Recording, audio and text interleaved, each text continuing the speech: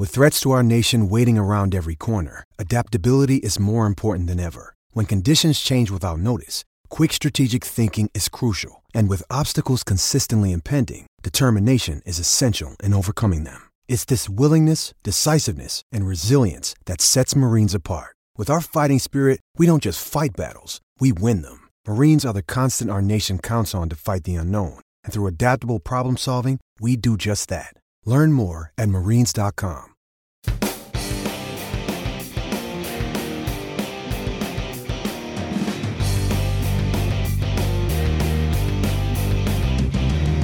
All right, everybody. Welcome back to the Mid-American Bandwagon Podcast, episode 48, coming to you live this week. As always, I am Zach Follador, steering this ship with my co-host, Sam Thillman. Sam, how you doing tonight, man? Doing great. More playoff basketball tonight. Just enjoying this summer overall. Yeah, for sure. I got to be honest with you, man. You mentioned the NBA playoffs. I've always been a LeBron fan. I like LeBron. I've always cheered for LeBron, especially when he played for the Cavs. But at the same time, I love watching the Lakers lose. I loved watching them get smoked by the Suns last night. You know, I don't have a dog in the race, so I'm rooting for stuff like that. What do you think about what you've seen in the first round so far? Oh, I've loved it. Similar to you, I don't have a dog in the race. The Pacers just disappointed me all the way this season. But so far, I've loved every single series I've watched so far, from even the blowout of the Nets and Celtics to the Wizards and 76ers series. Every single series has been fun to watch so far. I'm planning on watching tonight's game as soon as we get done recording. But, yeah, just overall just been enjoying every single series that I've watched so far. And one last thing I want to say on the NBA before we move into our MAC talk this weekend, Sam, but the Portland Trailblazers organization, they got to figure out a way to get Dame Lillard a championship, because that man is unbelievable. That turnaround step back three that he hit at the end of OT last night to send it second overtime. I mean, the things that he does, I mean, he does that stuff on a routine basis, and it's unbelievable. And I just wish he had more help there, because I'd love to see him make a deep run in the playoffs. But unfortunately, I don't think they're going to get past the Nuggets, you know? I've never seen after a game the amount of people that have wanted a person to be traded since Damian Lillard. And Bucks fans, I talked to my brother, he wants the Pacers, and one of my buddies talking about Damian Lillard being sent here. And whether or not it's realistic or not, but it's just the amount of people that want Damian Lillard to be traded all of a sudden is just astonishing to me. Yeah, it's true. And I admire his loyalty to that organization. We'll see what happens with him over the next couple of years. He's so much fun to watch. I wish he was more, I don't know. I feel like he's very underappreciated by the sports world at large. But anyway, that's neither here nor there. A lot to get to here in the MAC. And Sam, let's jump right into it here with the news this week. And, I feel like every week we're talking about transfers out of Buffalo, and there's just another layer to that story that's been added this week in football. If you guys haven't been following the news around Buffalo, we thought the departures were done with the coaching staff going from Lance Leipold's coaching staff to Kansas, following him over there. But that wasn't the case when 6 Buffalo players decided to follow him over there. I'll list them off real fast. Michael Ford, an offensive tackle. Rich Miller, a linebacker. Ronald McGee, defensive tackle. And then we start getting into some notable players. Mike Nowitzki, the center. Eddie Wilson, defensive tackle. Trevor Wilson, a receiver. And so, Zach, we'll kind of get into this. The first 3, I should say, weren't as impactful of names as the last 3. I mean, Mike Nowitzki was a big part of that offensive line. Eddie Wilson, just a monster defensive tackle on that defensive line. And then Trevor Wilson, a solid depth at receiver there. I would say the first 3 didn't hurt as much, but when you got to the last 3 names, it kind of hit Buffalo a little bit harder. Yeah, no doubt. And I feel like, the last couple of weeks we've talked about this, and I've been hesitant to be too critical of Lance Leipold, only because I felt like the timing of Kansas firing Les Miles and then taking their time with their coaching search, none of that was necessarily Lance Leipold's fault. I'm changing my tune a little bit here with this, though. I mean, it's one thing to leave Buffalo and take basically your entire coaching staff with you. I get that. That's been done before. But now to go back and poach, 6 dudes that you recruited to Buffalo and say, hey, come with me to Kansas. I mean, he's really, really putting his old program in a tough spot. He's not doing Coach Linguist any favors. And like you said, Sam, I mean, Mike Nowitzki is a guy that was, instrumental in their offensive line last year. And now with him transferring to Kansas, all 5 of their starters from the offensive line that started 2 years ago, they're all gone. He, I think, was the guy that was kind of the catalyst of everything, the center there. It's really tough to lose him. Trevor Wilson really kind of had a breakout game in the MAC championship game, lost to Ball State, where he had 6 catches for 118 yards. Yeah, this is tough, Sam. I can't lie. If I'm a Buffalo fan today, I'm not too happy with the fact that Lance Leipold is taking some of his guys with him like this. Yeah, and it was one thing, I think. Okay, you take some of the coaching staff, that's one thing. Like, everybody expected him to do it. I think the amount of coaches that went with him was a little bit insane, but it was expected. But I think at this point, you might as well start calling Kansas the Kansas Bulls, because at this point, it's basically Buffalo's program inside of a Big 12 program. At this point, like, it makes sense from the standpoint of Lance Leipold's trying to bring his guys over, trying to institute some of his culture into the locker room. I mean, it makes sense. It just seems like a dirty move to kind of poach people from your former program. You didn't leave them basically any coaching assistants. You didn't leave them any sort of coaching staff, and now to poach some of the players, you're hurting them even more. And it just proves my point even more. We were talking about last episode of the over under 8.5. I said 5 and 7 is where I think they're at, and that these 6 departures helps my case even more. Yeah, Sam, I'm with you, man. And I can't ever recall a situation. Maybe there is one out there, but I can't recall a situation in the past where a coach has left like this and so many of his players followed him to his new destination. Like, I know, thinking of more recent examples in the MAC, like, I know that didn't happen when Dino Babers went from Bowling Green to Syracuse. I know that didn't happen when Matt Campbell went from the Toledo to Iowa State. Maybe there's an example out there that I'm not thinking of where this did happen before. But like, to your point, Sam, I think it's not unusual for me to see a coach, get a new job and bring some of his assistants with him. It is a little bit unusual to see this year what Lance Leipold did with taking some of his old players from Buffalo and bringing them to Kansas. I don't know. We'll see how they fit in the Big 12. I don't know if they know exactly what they're signing up for there going into Kansas, which is traditionally one of the worst Power 5 programs. So we'll see if they have any success turning that around. Now, on the other side of the fence here, Sam, obviously a lot of negative news there with a lot of guys leaving Buffalo, but Coach Maurice Linguist, new head coach at Buffalo, was able to bring in a couple Power 5 transfers to hopefully help fill some of those gaps. Yeah, I'll start off with the grad transfer from Texas Tech. Adam Beck, a defensive back from Texas Tech, moving from Texas to Buffalo. And similarly, he got another Texas guy in Josh Rogers, committed to Buffalo, transferring from Texas A&M to Buffalo. So we're talking about how many people are leaving the Buffalo program. At least Maurice Linguist brought in some reinforcements with some actually nice additions, 2 Power 5 transfers in, one from Texas Tech, one from Texas A&M. I think it helps that Maurice Linguist has the Michigan experience to land big name guys like this with so many people leaving, so many people in the transfer portal. So I will say, Zach, even though he's losing a lot of people, these 2 additions are really nice to patch whatever you're missing from your departures. Yeah, I agree with you. Adam Beck, 61 tackles over the last 2 years for the Red Raiders.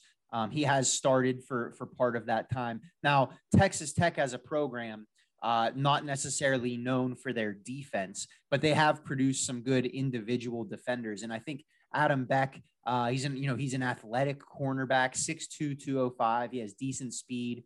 He can get down the field. He did, 39 solo or 39 total tackles last year as a sophomore.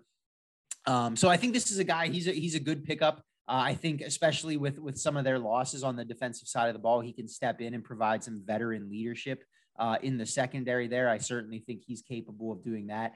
Josh Rogers from Texas A&M, if you look him up, he's a little bit more of a wild card. This is a guy who did not play last year. He opted out of the season last year. And 2 years ago as a freshman, he only really saw action in 3 games that year. His freshman year only had 5 total tackles. So this is a guy, defensive tackle, certainly looks the part, certainly looks like he can come in and contribute. 6'5", 295. He's a big body, just hasn't had a chance to really show what he can do at the Colgate level, which is, I would imagine, is partially why he's transferring. So you'd like to think that with Malcolm Kuntz and some of the other depth that they've lost on the defensive side of the ball and the D line in general, you'd like to think he can come in and contribute. And we'll see. But I think these are 2 promising transfers that Coach Linguist was able to pick up, Sam. And I not only think that, I think this is a sign of things. We should see a lot more transfers come in. You don't have enough time to recruit 2021 guys. Most of them have already committed to schools. Most of them already signed up for classes. So what you're going to have to do is kind of fill the holes with transfers, and you're going to have to go out and search the transfer portal for whoever you can get to start from day one, because that's who you're going to need to plug in, fill those holes, kind of replace not only the 6 Buffalo players, anybody else who's gone to a different route than just following Landslide pulled over to Kansas. So these are, I think, 2 great additions for depth. Not only you mentioned the Malcolm Kuntz leaving, I know they had a linebacker go to Kansas. So Adam Beck should be a nice fit in. But yeah, I think this is, I wouldn't be surprised if Buffalo gets a few more transfers in the day to come, if not months to come. Yeah, I agree. There's certainly reps to be had there on both sides of the ball. So I can imagine it could be a potentially attractive transfer destination for guys looking to get some more playing time and kind of build their brand. So we'll see what Coach Linguist is able to do here over the next month or so in terms of adding guys as they get prepared for fall camp in August. Moving into onto the hardwood, Sam. Some cool news out of Ohio's basketball team. Some good postseason awards for Ben Vanderplas. Yeah, Ben Vanderplas over this past week was named the 2020-2021 Academic All-American. And if you don't know what that means, basically he had an insanely high GPA and was one of the best, not only athletes, but student athletes. He actually he's earned his master's in sport administration with a 4.0 GPA. He's currently working towards his Master of Science in Management. And I don't know about you, Zach, I can't even get a 4.0 GPA in college, high school, or whatever, and he's been able to do that while also playing a D1 sport. So I don't know how hard Ohio's sport administration program is, and that's nothing to take away from him, but 4.0 GPA in itself, and you're also playing a D1 sport, I mean, just hats off to him. Yeah, that's not easy to do at all. I'm similar to you, Sam. I did not have a 4.0 GPA in college, and I was not playing a sport. I didn't have any extracurricular activities to distract me, and I still couldn't get a 4.0. So congrats to Ben Vanderplas. Also, the fact that he's working on his second master's degree. He got his master's of sport administration already. Now he's working on his master of science in management. So you add on top of that, 3rd on the team in scoring with 12.8 points per game.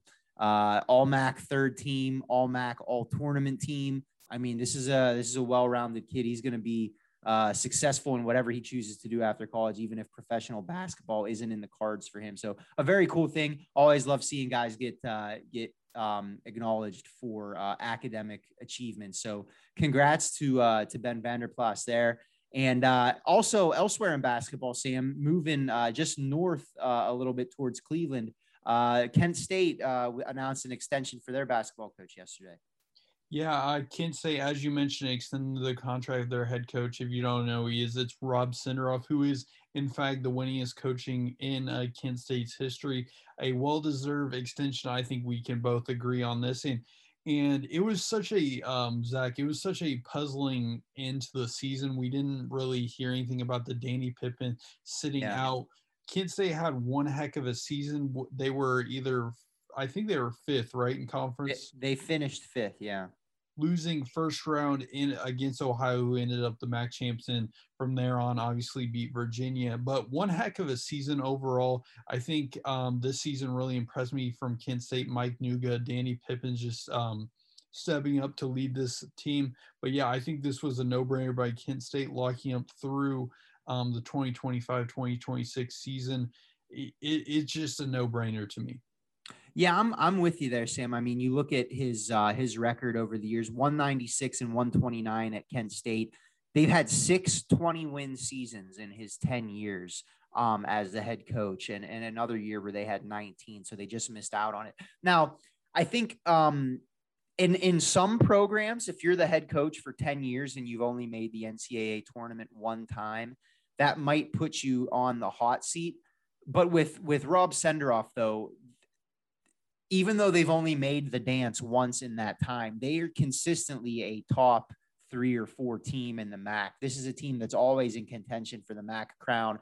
Anytime you're in a conference like the MAC, where it's usually a one big bid league, obviously those bids are harder to come by. But yeah, this is a guy they've consistently won under him. They don't have a single losing season.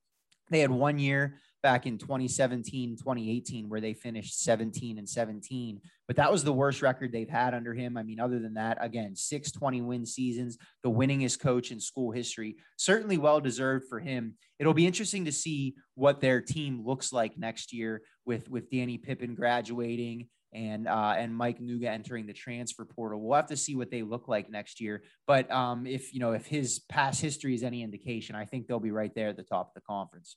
Yeah, no question. I agree with you there. And it's one, I think the interesting thing to put in perspective is it's not like football where you can get 6 wins and there's probably 3 to 4 MAC teams that reach a bowl postseason appearance. In basketball, there's really only one team that gets it each year, and to go 196, 129, have his worst record be basically 17-17, which is 500, I think is just a testament to his credit. And yeah, you'd obviously like to see them go the dance more than once, but at the same time, it's so hard to get. There's only one team a year, and you have to win the postseason tournament. It's not even you win the regular season and you're automatically in.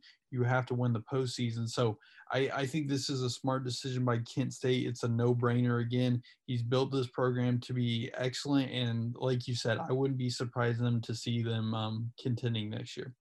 Yeah, no doubt. So we'll see what they're able to do next year. And there's been some non-conference scheduling news trickling out here the last couple of weeks. So I'm sure we'll start to see some basketball scheduling news from some of our MAC schools here over the next couple of weeks. So we'll see what the Golden Flashes are able to put together on the court next year. And some other coaching news, Sam. Moving over to volleyball, we had some more news from Ohio in terms of women's volleyball coach Dean Webb. Yeah, Ohio's, and actually earlier this year, similar to Ball State, their head coach also retired, but recently Ohio's volleyball head coach Dean Webb announced stepping down after only 7 seasons. He guided Ohio to a MAC regular season title his first season back in 2014 as the Bobcats went 23-6 overall. This past year, he led the Bobcats to the 10th NCAA tournament appearance. And overall, it's sad to see this Ohio volleyball program lose a head coach who's led this program to a lot of success. But obviously, he's thought it was his time to go. Yeah, but anyway, as I was saying, just a great head coach for the short time he was there. It's sad to see him go. Hopefully, Ohio can bounce back relatively easily, similar to Ball State's men's volleyball program, which is going to have to rebuild with a new head coach. Similar to Ohio baseball in the fact that they had their head coach retired. So it seems like Ohio Ohio, once Frank Solich leaves, they're going to have a lot of programs that are going to have a lot of new head coaches. Yeah, you're certainly right about that. And I think, the Ohio, their volleyball team is in a pinch right now because it's a little bit of a unique situation here where you had the spring season this year, but women's volleyball in a normal year is a fall sport. So they have a short turnaround here, right? They just finished their season, a month ago, and now they got to turn around and get ready for a fall season starting in August, and they don't have a coach. So that is problematic, obviously, for the players on the team currently, also for, recruiting purposes and stuff like that. They're going to have to name a coach here pretty quickly. But you're right, Sam, certainly a good legacy that Coach Webb leaves at Ohio. Like you mentioned, two MAC championships, one regular season title and one tournament title that brought the Bobcats to their 10th NCAA tournament appearance. Also coached in two MAC Players of the Year, Abby Gilliland in 2014 and Tia Jimerson back in 2019. So certainly a good legacy for Coach Webb at Ohio. Like we mentioned, two MAC championships and a trip to the NCAA tournament. Nothing to complain about there. Best of luck to him in his retirement. It'll be interesting to see who Ohio is able to hire here on somewhat short notice coming up here in the next couple months as they prepare to get back into a regular fall season, hopefully here in a couple months starting in August. So that about does it for the news here tonight. Let's move into our Twitter question this week. And Sam, I thought we got a great response this week on the Twitter question. Last week, you guys, anyone that tuned in, Sam and I, we talked about the season win totals for football coming out and kind of gave our thoughts. And we posed that question to you guys on Twitter last week and just wanted to get your thoughts on the overall season win totals. Sam, we got a ton of responses here, and there seemed to be a couple common themes there of some teams that, the folks felt were a little bit underrated, a little bit overrated, stuff like that. Yeah, I thought you could tell me what you thought. I thought the main themes were Toledo was too high, which I agree with. Buffalo's too high, which I agree with. And then surprisingly, I didn't even think of Miami, Ohio being listed at where they're 4.5. People had an issue with where they were put at. They thought they should have been listed higher in the over-unders. I don't know. Did you have any other takeaways? The main one for me was Miami, which you mentioned. That was a number that didn't really jump off the page to me whenever we talked about this last week. But then you look at some of the tweets we got here, and our friends over at the College Sports Connection podcast, Alex and AJ, they responded and, mentioned how Miami has 91% of their production back from last year. And 2 years ago, the last full year of, MAC football, Miami won the conference. So they got Brett Gabbert coming back under center. He's not talked about like Drew Plitt and Dustin Crum are. I think he's probably a step below them, but he's still a very, very capable quarterback.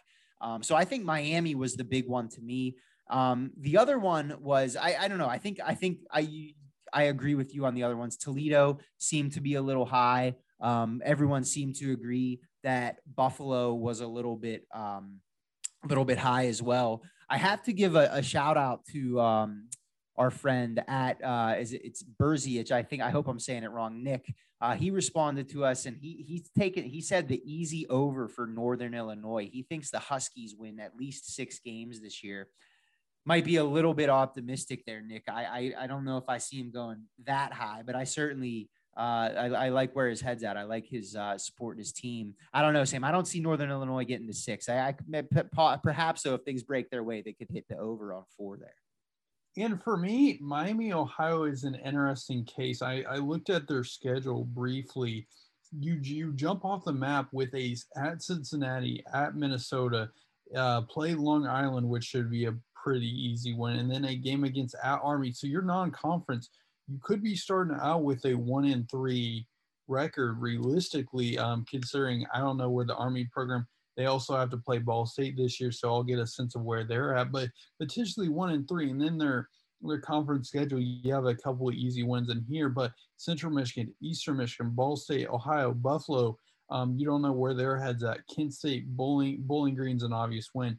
But Miami, Ohio is an interesting case. Last season, they obviously had a lot of injuries. You didn't really get to see the full program. They obviously beat Ball State in their opener and just kind of dipped from there. So I'm kind of interested to see where Brett Gabbert's head is at, if he can bounce back from the injury, because if I think he can return to his freshman of the year form, this team could do some dangerous things. I think, like you said, he's not mentioned with the Dustin Crumbs, Drew Plitz of the world, but I think he needs experience for that. He's only coming into his third year. I think this year, if he could take the next step, maybe we start putting him in the conversation, if not his senior year. But this Miami team, I think they're a little bit undervalued at 4.5, but I think a nice safe number would probably be a nice 6 number for him, over under for me.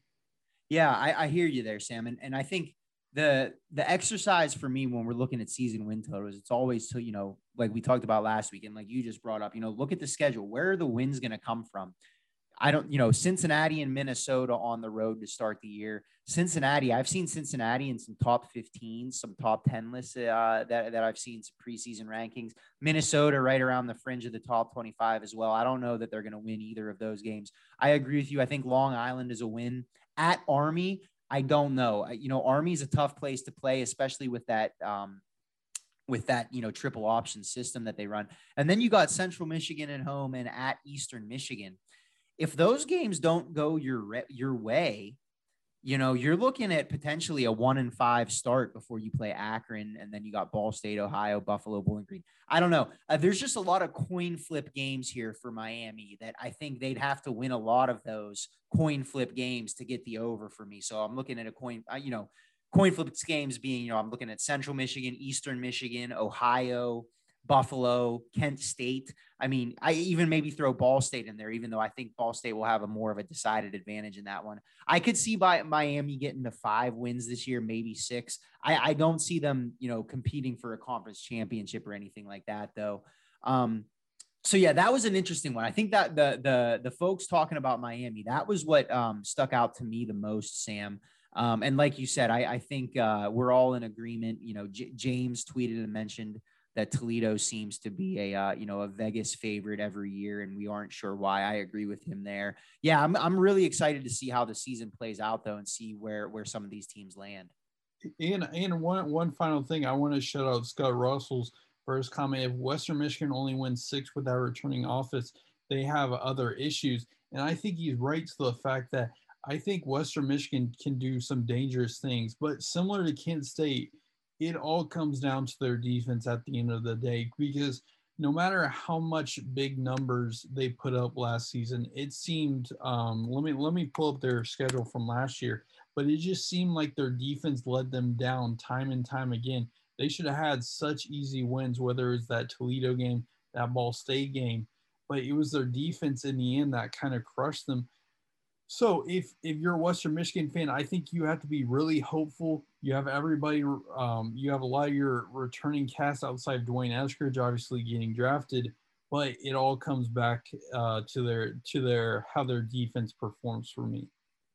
Yeah, I'm with you there, Sam. I mean, their defense, you gave up last year, 53 points to Eastern Michigan, 44 to Central Michigan, 38 to Toledo. Yeah, not the best defense, but you got Caleb Ellaby coming back under center. A lot of good weapons there on offense outside of Dwayne Eskridge. Obviously, they're going to have to replace him, which is easier said than done. But I do think that there's a lot of promise for the Broncos coming up this year. We'll see how they're able to do. Big game for them opening up week 1 at the Big House in Ann Arbor against in-state rival Michigan. Let's move into the spring sports here, Sam. When I say spring sports, the only thing we got left is baseball. We had the last weekend of the baseball season here this past weekend, the MAC wrapping up. We had Miami entering the weekend with a 2-game lead over Ball State at the top of the standings. They were the only 2 teams that were still able to win the conference championship. Both teams swept their weekend series. So unfortunately for Cardinals fans, Central Michigan maintained that 2-game lead and took the conference crown. They swept Toledo. Ball State sweeps 4 from Miami. Bowling Green takes 3 of 4 from Northern Illinois. Kent 3 of 4 from Eastern Michigan, and then Western Michigan 3 of 4 from Ohio. Sam, I can only imagine what it felt like in Indiana this weekend for you guys. First of all, not getting the chance to compete in the tournament for a conference championship, but also not hearing your name called on Selection Sunday for the NCAA tournament. Yeah, I'll start out with saying Central Michigan, they deserved it. They got that 2 win, and then they just swept Toledo. Like, I can't hate on Central Michigan for doing what they needed to do. However, I can hate on Toledo for letting people down once again, like they always do. All I needed them to do was beat them a couple times, which in a couple games I was actually tuning in because the games the Ball State series was on ESPN Plus, which I couldn't watch, but the Central Michigan series was on ESPN3. So I was able to tune into games there. There was a couple games there that Toledo, it could have went their way, including a 1-0 win for Central Michigan. It's unfortunate Toledo couldn't get it done, but Central Michigan, hats off to them for getting it done. Now, I will say the selection committee, I don't know what to do, Zach, about the selection committee. Like, there has to be a point where I saw a tweet where they let in a team with an 88 RPI in a at-large bid when Ball State, I think, had like a 13 RPI. Scheduled a series against Arizona in which they won 2 games, a series against Kentucky and SEC when we all know how good the SEC is. Got a game against Kentucky. Like, what more does a team need to prove to get in other than just basically transferring to a Power 5 conference and being a Power 5 school at that point?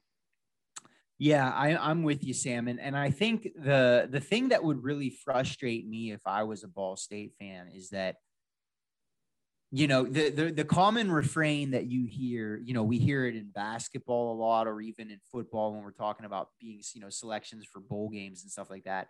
One of the refrains we typically hear is that, these group of 5 teams, their strength of schedule isn't there. They don't play anybody. You couldn't say that about Ball State this year, though. I mean, you mentioned the non-conference schedule. They went to Arizona. They split 4 with Arizona. They split 4 with Kentucky. They also, they played Old Dominion, who was, I believe, finished the season ranked in the top 10. And they didn't beat Old Dominion, but they had a 3-game series there where they lost all 3 games tightly contested. 6-3. 2-1, 10-5. I guess in that last game they got beat a little bit, but still 6-3, 2-1. I mean, you go toe to toe with Old Dominion. You take 2 of 3 from Kentucky. You take, you split 4 with Arizona. I don't see how you combine that with the conference record going 29-11 in the MAC. I really feel for Ball State here, and like you mentioned, Sam. They finished the season with an RPI of 48. And there are, if you look at the field, numerous teams there that got in with an RPI lower than 48, including North Carolina and Michigan, who were in the last 4 into the field. So you really feel for Ball State, for Coach Maloney and the team. I really feel like they deserved it. And like you said, they just couldn't depend on Toledo to get a win for them this weekend and get the MAC championship, which is too bad. And what's crazy is I went to my high school's sectional championship game. Actually, both games. One to get into the sectional championship, and I think my high school went 8-19. Still had a chance to win their sectional. They did it, and hats off to them because I never saw my school win a sectional or anything. But the crazy thing is that in high school, no matter how bad you are, you get a chance at the championship. And for college, you can have a crazy record of 38-18 and you still not have a chance at the postseason. I get it. It's limited for a reason, but at what point is the criteria just so biased towards Power 5 school that we just accept that these group of five conferences won't ever get a chance to have other teams outside of being a 1-bid conference? Yeah, it's tough. And there's not an easy answer to that question, because you're right. It does feel like things are very skewed for the Power 5 conferences. That's where the money is, I think the thing that's unfortunate for Ball State here is the fact that, well, let me say first, I'm not blaming the MAC, but the fact that they didn't have a conference tournament this year and didn't give Ball State the opportunity to earn a bid through the tournament, I think is something that's an unfortunate reality of just what we're dealing with this year. I mean, the MAC, they canceled the tournaments for a number of sports here. We had this similar situation in women's soccer where Buffalo wasn't able to get in. And obviously they've said they're going to reinstate those conference tournaments next year, which is a great thing. But for this specific year, for teams like Buffalo's women's soccer and for, the Ball State baseball team, that's tough. The fact that, they were right there all year and they finish a game or two short and they don't give the opportunity to compete for the conference championship. It's too bad. It's too bad. Hopefully, though, the guys on the Ball State team, they can use this as motivation for next year and, really hopefully next year get to the NCAA tournament, which they couldn't do this year. We take a look at the final standings real quick. Central Michigan finishes on top, 31-9.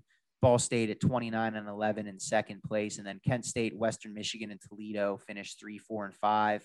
And then Ohio and Bowling Green at 19-21, 18-22. A shout out to Bowling Green, 18-22, and their after their program was temporarily canceled last year. Not a bad season for the Falcons at all. But speaking of the team that did win the tournament or the conference this year in Central Michigan, Sam, it was just announced the other day on Sunday when the field was announced that Central Michigan is heading to the South Bend Regional.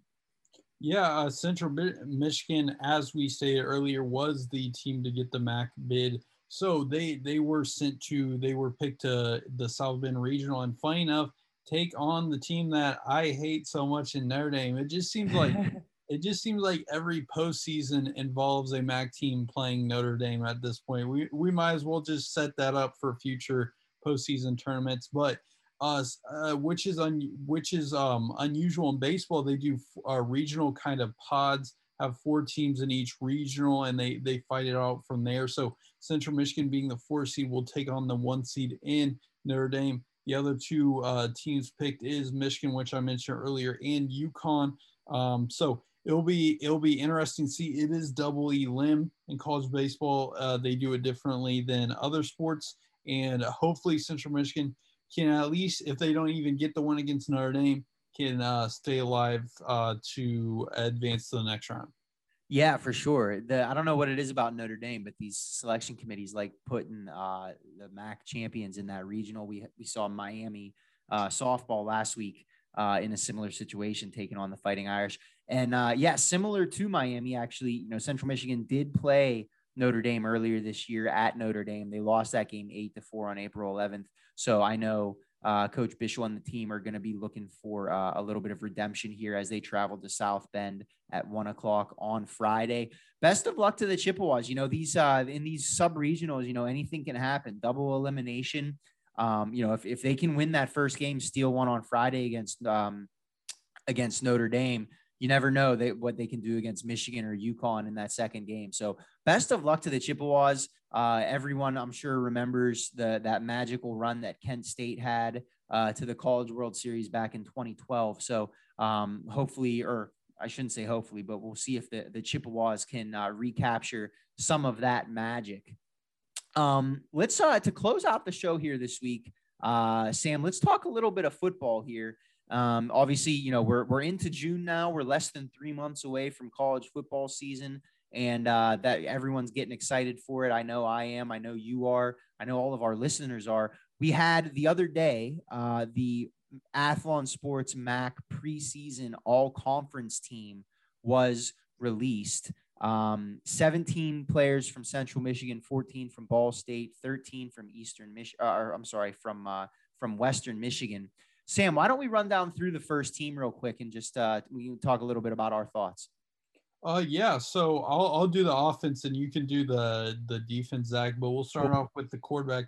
Obviously, Dustin Crum, Kent State, no question there. Kevin Marks and Bryant Koback at Buffalo and Toledo, respectively, got their running backs in the first team. You got all-purpose running back in Demontre Tuggle, being Ohio. Justin Hall, the active leader in receptions and FBS, being receiver alongside Northern Illinois' Tyrese Ritchie. Tight end, interesting one, Ryan Luerman from Ohio, Bryce Harris from Toledo being the center, and then you have 5 offensive linemen, Derek Smith from Central Michigan, Mike Caliendo, Western Michigan, Jake Fuzak from Buffalo, Bill Kudik from Kent State, and Mike Nowitzki, who transferred to Kansas from Buffalo. Yeah, that's unfortunate one to hear there for Buffalo fans. You're one of your guys on first team preseason transfers, which is too bad. Looking at the defense here, we got Taylor Riggins, our D linemen. We got 4 D linemen, Taylor Riggins from Buffalo, Troy Hairston from Central Michigan, Ralph Hawley from Western Michigan, and DeJuan Johnson from Toledo. 3 linebackers. We got Troy Brown from Central Michigan, James Patterson from Buffalo, and Brandon Martin from Ball State, who was the MAC Defensive Player of the Year last year. And cornerbacks, we got Noski LaFleur from Eastern Michigan and Sam Womack from Toledo. At safety, we have Bryce Crosby from Ball State and Tyson Anderson from Toledo. The specialists, we got kicker Marshall Meter from Central Michigan, Luke Elzinga from Central Michigan, kick returner Trayvon Rudolph from Northern Illinois, and punt returner Ron Cook from Buffalo. Sam, let's start with the offense here. Any surprises from you or for you, I should say, on this side of the ball? I'm going to say offensively, there's a few things that I want to touch on. First of all, tight end, I think it's subjective who you put there because to be honest, there's not a whole lot of depth there. I think you can agree with me on that, Zach. Yeah, sure. Certainly. And then I think one thing interesting is the fact that they put Caleb Ellaby over Drew Plitt for second team. I think that's an interesting choice. And I think one thing, I think for me, the running backs were so tightly close that you couldn't really, it's hard to pick one. Like, I think there's a case to put, Ladarius Jefferson over maybe Demontre Tuggle or Khalil Pimpleton over Tyrese Ritchie for receiver. I think there's so much depth at receiver and running back that there was so much it's tough. You could make a case for anybody. I think the 2 people that should say are definitely Kevin Marks and Justin Hall. I think you can make a case for any other spot being changed any other way. Yeah, I'm with you there, Sam. I think the one that kind of stuck out to me was actually, you mentioned running backs. Demontre Tuggle from Ohio, not taking anything away from him last year. Yeah, he had a great year, 403 yards, 6 touchdowns. But I'm looking at Tion Dollard from Akron, and this is a guy who was led them in rushing last year, 666 yards rushing, 6 touchdowns, 6 yards per carry. This is a guy who was voted. He's on here as one of the third team running backs. I think this is a guy that certainly deserves to be have higher recognition than that because he really was the offense at times last year for Akron. And I expect that'll probably be the case again this year. Other than that, though, yeah, I agree with you, Sam. I think not a ton of depth at the tight end position. So I can't take too much issue with Ryan Luerman from Ohio. I was really happy to see Tyrese Ritchie from Northern Illinois get on the first team offense. I think he's a guy who was very underappreciated last year and just has been over the course of his entire career at Northern Illinois. This is a guy who's coming back as a 5th-year senior, led the conference with 53 receptions last year in the shortened season, 4 touchdowns. So I was really excited to see him get first team. I feel like he doesn't really get talked about enough. And then on defense, I think a lot of I think the thing that I really noticed on the first team defense is just the amount of veteran talent on here. I mean, you look at the secondary, Noski LaFleur, Sam Womack, Bryce Crosby, Tyson Anderson. These are 4 guys who've been around a long time, played a lot of games. Same thing with Brandon Martin. Same things with James Patterson from Buffalo. Same thing with Troy Hairston from Central Michigan and Troy Brown from Central Michigan as well. I think that's the thing that stands out to me on the defensive side of the ball is the amount of veteran presence there on that first team. Yeah, I think the continuity is definitely the theme you mentioned. I think these are a lot of guys that we expect to be on the first team, have been on the first team before, especially James Patterson. I think he was. Brandon Martin was for sure. Troy Brown was for sure. I do want to give a shout out to Samuel Womack for being first team defense. I'm just gonna take my praise where I could get it. I predicted this back last year. You can go listen to it. I said this last year. Shout out to Sam Womack for representing for the Sams. But I think similar to the offensive side of the ball, there's a lot of changes you can make here and there. I think you can make a case for Christian Albright in there. I think one person that is lacking in here, Anthony Ekpe from Ball State, really a huge presence on that D line for Ball State. Doesn't get a whole lot of recognition for what he does, but rushing the quarterback, forcing that fumble back that game against Toledo, which was huge. The transfer from Rice, he's been huge last season, and I expect him to have a big impact this season.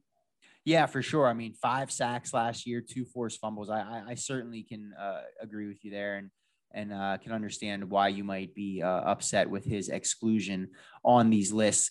To close out the show here today, Sam and I wanted to talk. We're looking a little bit ahead towards non-conference games this year, right?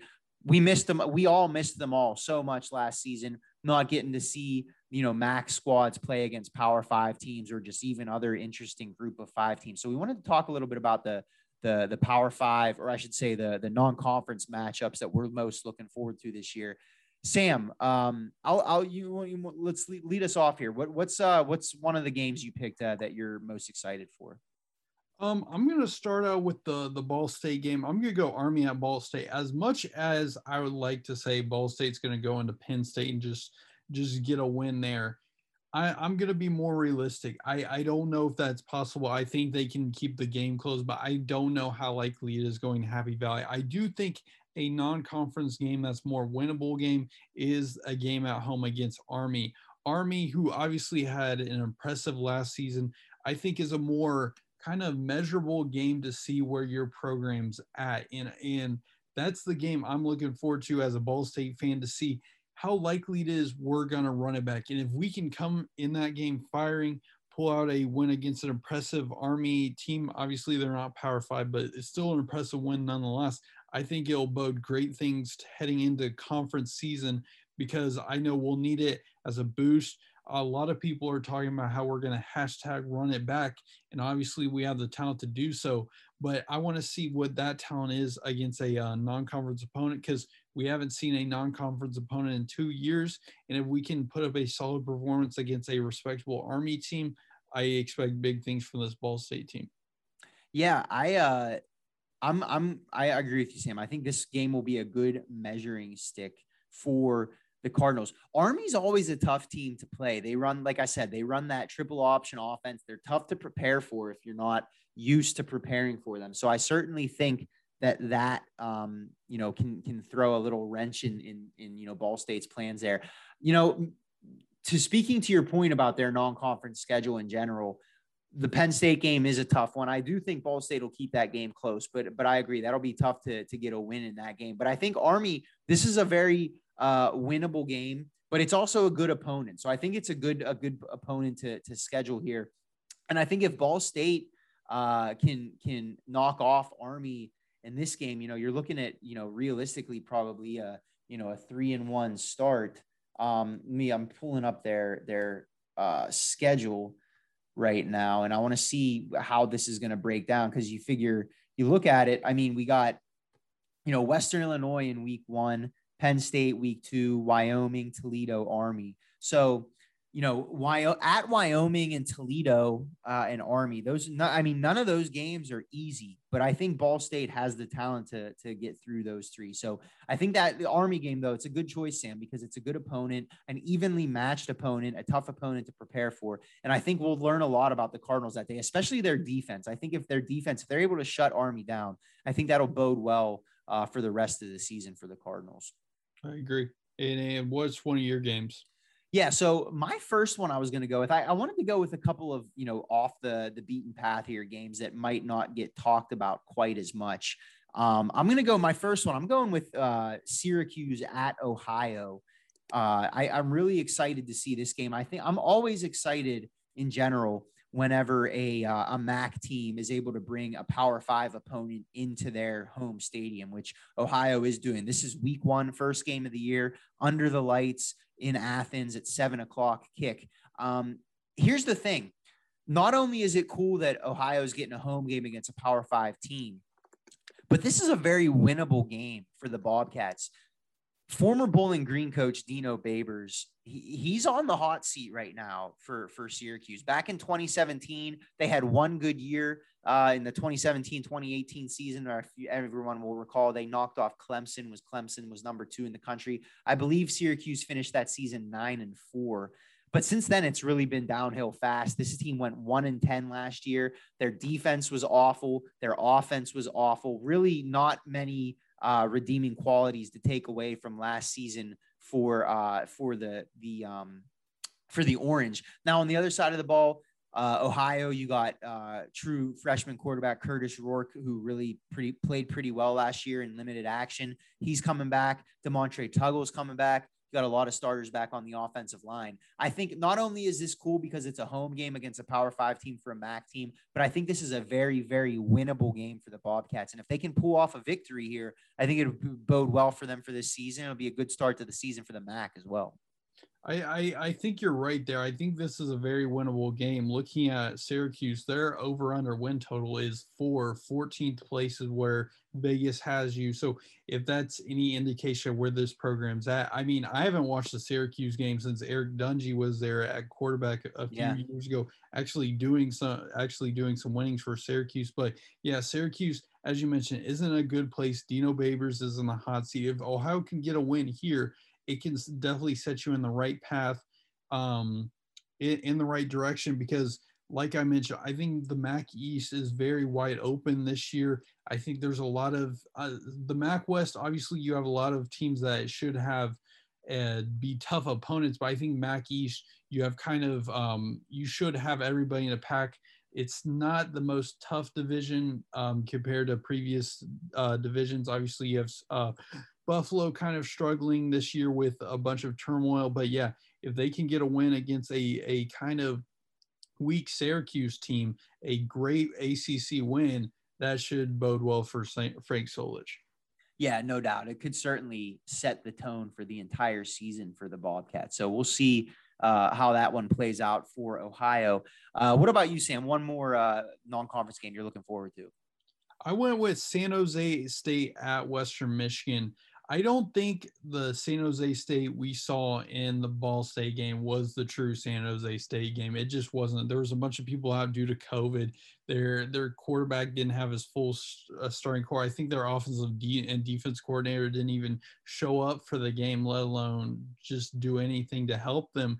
And I think the San Jose State had a great season last season, and if they can return to that form, this should be a great group of 5 opponent for Western Michigan. Obviously, San Jose State weren't they the Mountain West champion last year? Yeah, they were.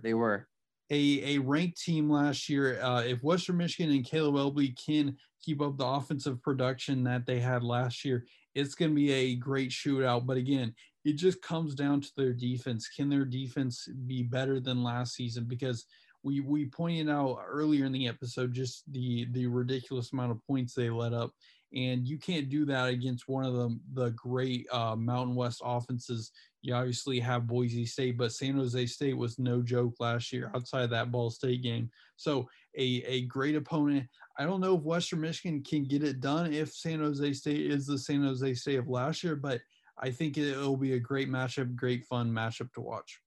I'm with you there, Sam. I think this is a game to me that has points written all over it. I think both of these teams could score 30+ points in this game. You know, San Jose State, I agree with what you said about, you know, the team we saw play against Ball State in the Arizona Bowl on New Year's Eve, I don't think was necessarily representative of the team that they put on the field for the rest of the season. You got quarterback Nick Starkel coming back. This is a guy who, started his career at Arkansas and has, started his career at Texas A&M, then went to Arkansas, then went to San Jose State. So he's been around. He's played in the Power Five, a high-level quarterback. I mean, this is a guy, 17 touchdowns, 7 interceptions last year, over 2,000 yards. It's going to be tough for the Western Michigan defense, I think, to stop these guys. They have a lot of production back from last year. They have their coaching staff back. And, San Jose State, their head coach was, he's on a couple short lists for Power Five jobs this offseason, ended up not working out. So he's back for another year. So I agree with you, Sam. I think this is going to be two teams with high-flying offenses that struggle a little bit on defense. So I think we could see a lot of points in this game and should be for a really fun non-conference matchup. I love it when teams from the MAC go out and play teams from other Group of Five leagues. We got Ball State playing Wyoming this year, Bowling Green playing South Alabama, Western Michigan playing San Jose State. I love games like this. Yeah, no doubt. And who's your final non-conference game to watch? Yeah, so my last one here, this one's a little bit more high profile, and I think I've seen some folks talking about it, but I'm really excited to see Toledo play at Notre Dame. Obviously, Notre Dame Stadium there in South Bend, touchdown Jesus and everything. One of the most historic stadiums and programs in college football. Sam, we've talked a lot about Jason Candle on this program and, how he could use a signature win. They tend to struggle a little bit to win these big games.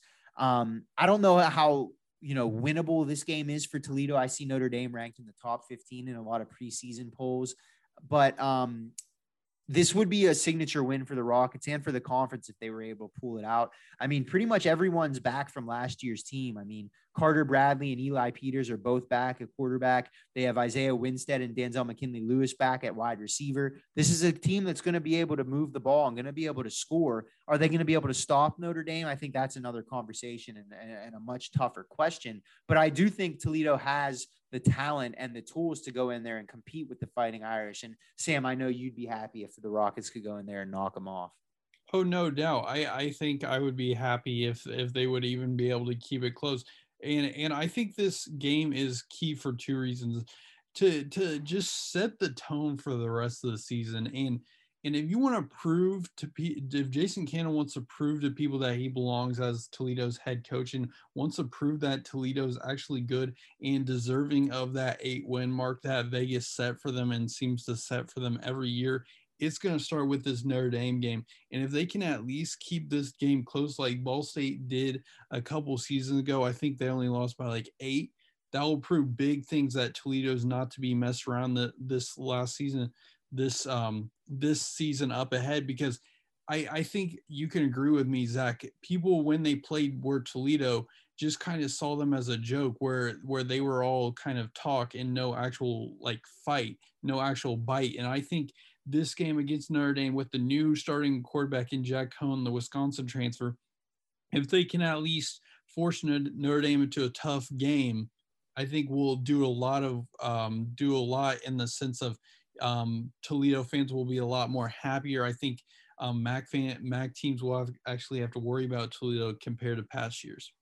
Yeah, they do seem to they just never seem to live up to expectations. I really feel like that's something that has been consistent over the last couple of years. It seems like Toledo always has the talent to be near the top of the conference and to be in the conversation and knock off Power 5 teams in games like this. They just never seem to be able to put it all together. So we'll see what happens. We'll see what happens in this one. There's a ton more that we're looking that, we know there's a ton of MAC Power 5 matchups coming up this fall. So we couldn't get to all of them. These are just a couple of our highlights. Couple months to go here until football season starts. We'll be talking at least a little bit of football every week moving forward as we get ready for the season. Sam, any final thoughts for the people as we wrap up this week's show? I do want to say if there's 100% capacity in these college football stadiums next year, don't be like the fans in the NBA playoffs who are just throwing water bottles and spitting on athletes. Like, come on, when did we lose our minds to the point where we're just doing this most ridiculous stuff? Sam, that's a great point, and I couldn't agree with you more. You see, the fan, Russ Wilson got popcorn thrown on him. Kyrie's getting bottles thrown at him in Boston. Yeah, it's like a year we were away from live sporting events and we forgot how to act or something. It is pretty crazy. That's a great point, Sam. And we went with a whole year without basically being able to go to any sport event. Basically, it proved that we can have this privilege taken away, and you're gonna come back, and first thing you do is that stuff. It's just crazy to me. I think we forget sometimes that these people are humans too. And you would probably feel the same way if you were in Russell Westbrook's shoes or Trae Young's shoes or anything like that. It was just crazy to me how people just forgot to act. I think there was a person who went on the court of the 76ers game a year ago. It's crazy. It is crazy. Yeah, that's very, very well said, Sam. A good way to end the show. We're all hoping that 100% capacity is back for college football this year. If we do get that privilege, though, let's not abuse it. Let's make sure we're fans, good sportsmanship, all that good stuff. We don't need to be creating hostile environments like that, like some of the incidents we've seen in the NBA over the last week or so. Well said, Sam. Well, with that, guys, we're going to close out the show this week. As always, thank you for stopping by. This has been episode 48 of the Mid-American Bandwagon Podcast. I am Zach Follador. He is Sam Thillman. Thank you so much for stopping by this week, folks. We'll talk to you next Friday.